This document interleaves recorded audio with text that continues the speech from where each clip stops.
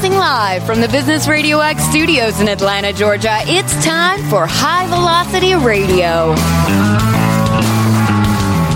Lee Cantor here, another episode of High Velocity Radio, and this is going to be a good one. Today on the show, we have Lloyed Lobo with Boast.AI and the new book From Grassroots to Greatness. Welcome, Lloyd. Thank you for having me. Super excited to be here. I am excited to learn what you're up to, but before we get too far into things, tell us about Boast.AI. How are you serving folks? Definitely. So Boast.AI helps innovators with funding to develop new products or improve existing products and materials. Globally, hundreds of billions of dollars are given in government funding, but it's a cumbersome, broken application process prone to frustrating audits, and receiving the money takes a long time. So Boast automates and streamlines that process so more innovators have money to fund their research and development. Now, part of why we're here is to talk about this community-led growth model that you've developed, I guess, over the years. Definitely. Now, what was kind of the impetus for you to lean into the community as a way to grow rather than maybe more traditional ways? So maybe community is the traditional way, I guess, when you put it under a magnifying glass. Yeah, definitely. So part of it, a little bit of my DNA going backward. So I grew up in Kuwait in the Middle East, and my parents are from India, grew up in the slums of Mumbai. So my fondest childhood memories were spent every summer in the slum of Mumbai, where watching TV was communal, even going to the bathroom was communal. Fast forward a few years, the Gulf War hits Kuwait, and I experienced the largest grassroots evacuation movements. Security had lapsed. There were no cell phones. There was no internet. And the community came together to coordinate building after building, one after the other, coordinate with governments and evacuate the people to safety. Fast forward a few years, finished engineering, started working at startups, decided to start Boast.AI with my co-founder, who I went to engineering school with. And when we started and started picking up the phone and calling people to buy our service, nobody would talk to us. Manufacturing, oil and gas, construction. We started hitting up every single company we could find, and nobody would talk to us. I mean, sounds scammy, right? Two guys hitting you up that you haven't heard of saying, give me your data and we'll get you money from the government for your R&D. And so we were forced to lean into the power of community, and that's how it started. Necessity is the mother of all inventions. And to get customers, we had to build that community. And long term, now fast forward 10 years, that community helped us not only bootstrap to 10 million in revenue with no outside funding, with no marketing team, but also ended up helping us raise more than 100 million in funding when we eventually did, between debt and equity. It also made us very rich in the sense our investors who bought half the company came from that community, and I'm everything I am because of the power of community. So now, how are you defining community? Is this kind of a human-to-human interaction at the heart of this, or is it something that can be scalable? Definitely. It starts with human-to-human interaction at the heart of it, and then it scales, right? So today, our community, which we call Traction, has over 120,000 subscribers. We do meetups in different cities. We do a big annual conference. We got podcasts. We got YouTube and everything in between. So it's human-to-human interaction. So the reason why I actually wrote this book was when I left the day-to-day of my company, I transitioned to the board. And, all my life I had no money. And for the first time, I came into millions, but I found myself depressed and hit rock bottom. And eventually what got me through was the community. Again, I joined a fitness and health community, and I sailed on the other side. And then I looked back and reflected, and I realized every time in life when I had no money, I was happy. And when I came into money and I felt I lost my community, I ended up depressed. So I started looking back at all our community events that we hosted. We had some of the biggest speakers like Uber CEO come to our events, Twilio, etc. I started looking at all the iconic brands that have endured over time, right? Like the Harley Davidsons, the Apples. And I found this very common theme. Every obscure idea that eventually became a global phenomenon, from Christianity to CrossFit, had 4 specific stages. And community was rooted in all of them. And so, you when people listen to you, or you have something to say and people listen to you or buy your product or service, you have an audience. When you bring that audience together to interact with one another, it becomes a community. Now, when that community comes together to create an impact towards a greater purpose that's far beyond your product or your profits, it becomes a movement. And when that movement has undying faith in its purpose through sustained rituals, over time it becomes a cult or a religion. So I started seeing this theme over and over again. And because I was asking the same questions through my research process, I was able to distill them down into 13 rules to build iconic brands with community-led growth. Now, it sounds kind of aspirational in a way that, sure, everybody would love to be able to create the next Harley Davidson or Apple or CrossFit. Is it something that every entrepreneur or brand has a path towards if they kind of do work the program, or is it something that certain things are just more are better fits for this type of methodology? I think everyone has the opportunity, and that's why I weaved in my story as well, right? We're two obscure guys who built like a big company by leveraging the power of community. It would be more relatable going from 0 to 10 million in revenue and beyond, raising over 100 million over time, versus just talking about an Apple or a Harley Davidson. That's so aspirational. Now, we, of course, Boast.AI didn't build a movement or didn't create a cult-like brand. We stopped at community, but the journey is far ahead. But you look at another company, Atlassian, which has a movement going. In the last year, their community members came together to organize 5,000 events without any help from the Atlassian leadership. And that just shows, right, this brand took 20 years to get there, but it's now worth 40 billion. So I wanted to lay in different stories so it's more relatable to people. But ultimately, it starts with an audience. It starts with understanding your niche. What are their pains? What are their goals? What are their aspirations? Understanding their circle of influence, and then starting to serve them with content around a white space that they resonate with. Then once you start building that audience, it's about bringing them together. I talk about the science of senses and how do you orchestrate experiences that engage all the senses. When people come together, they form bonds with each other. And from there, it's about then how do you bring them to create impact to a greater purpose. And finally, we talk about rituals. How do you build sustainable rituals that over time you can become a CrossFit or a Harley Davidson? Now, all these steps anyone can follow. I've helped like so many companies build communities. I've seen so many companies build communities. Ultimately, yesterday's innovation always becomes tomorrow's commodity, right? We don't say .com company anymore. We don't say social company or mobile company anymore. There's all the rage of AI. Another thing, what I wanted to convey was, hey, I built an AI company that's successful, but I leverage the power of community. There's a lot of talk around ChatGPT, but OpenAI wouldn't exist without the community. OpenAI was getting all its data from the community. We were members of the OpenAI community since 2019. If we weren't feeding them with training data and helping them build the product, there would be no OpenAI or ChatGPT. So that's what I wanted to convey is, hey, yesterday's innovation always becomes tomorrow's commodity. But if you build this community, it ends up being your long-term sustainable moat because they give you product feedback. They're there to support you. They become your customers and your advocates. So let's kind of help our listeners with some practical things that maybe they can implement today if they are so inclined to build a community. And do you mind doing some kind of consulting on the air? Yeah. Is that definitely, okay? Definitely. Okay. Yeah, definitely. How much time do I have? As long as you need. So I'm gonna use myself or my business as this test case. I own a company called Business RadioX, where this show is a part of that network. Our mission is to create communities in small communities, micro, kind of hyperlocal business talk, podcast / internet radio, businesses in communities around the country. And our mission is to be the place where the stories of business are told, where we support and celebrate business in a hyperlocal manner. And our studios become kind of mini networking places where people go to congregate to help tell those stories, and they meet and they support each other. The way that it works is that our businesses, our entrepreneurs, they are paying a license fee to us to use our branding and our kind of methodology, but it's their own business. They keep all the money. So that's my mission, is to put thousands of Business RadioX studios around the country to be the voice of business in those local communities. What should I do today to grow the community so that I can attain that goal?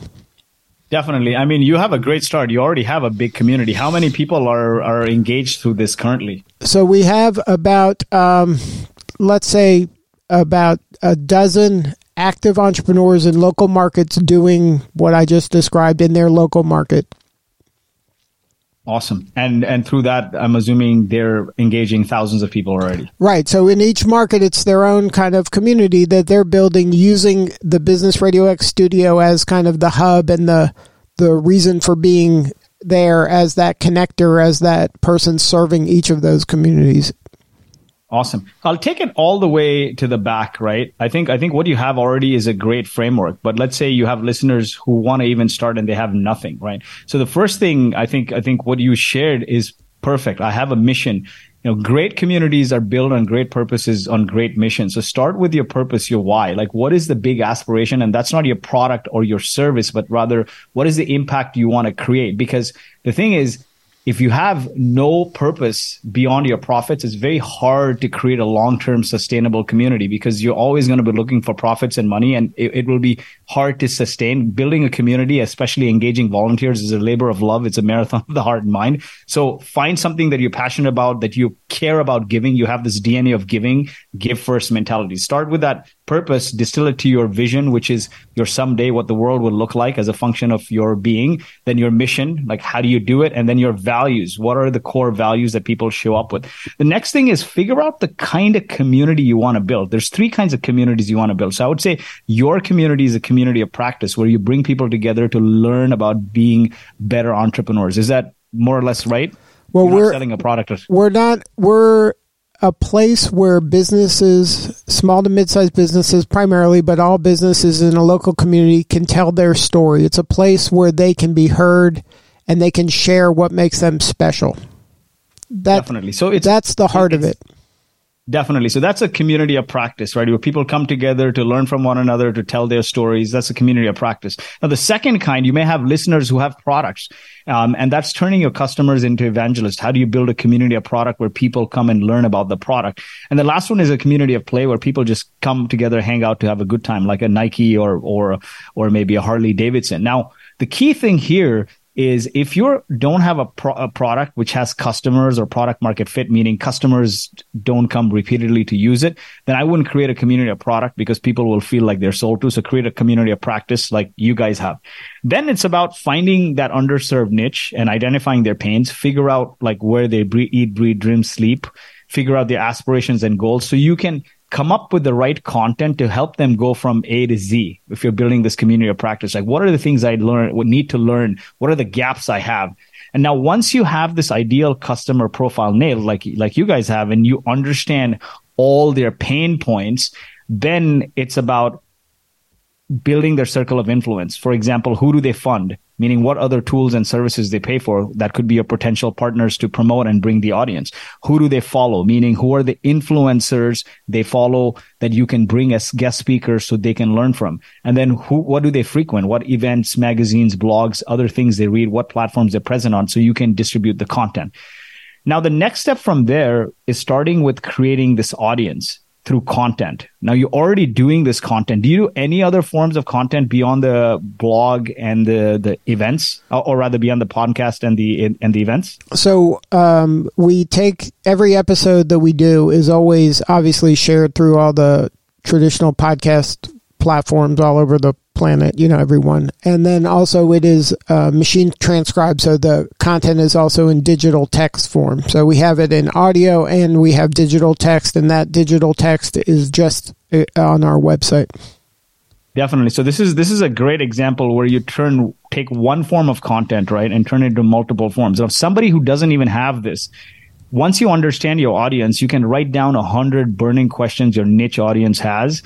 So you have a repository of ideas, and you think about like, hey, if I had to write the ultimate guide to X, like my ideal customer profile achieving their X aspiration, what would be the chapters, sub-chapters, and key topics? Then like you're doing, you can start by just interviewing experts on Zoom for best practices. Then you post the long form video to YouTube. You post the audio to podcasts. You can turn the highlights into YouTube Shorts, Insta Reels, TikTok, and the text highlights for LinkedIn posts, Facebook posts, and tweets. You can even take that and turn it into a weekly newsletter. There are newsletter platforms like Substack right now are absolutely blowing up because Substack starts recommending, and other newsletter creators, they start recommending as well, and your audience just starts growing. And you could even take that content now and turn it into an ebook. You can turn it into a certification program like HubSpot did with their inbound marketing certificate, which in the early days drove them a lot of growth and community. Now that you have this audience that's building, how do you bring your audience together? So what I found in a lot of companies, what they do, and specifically for us, so our email subscriber base is now 120,000. Before the pandemic, we were entirely offline. We were doing a lot of meetups, a meetup a week in some cases, big conferences, retreats.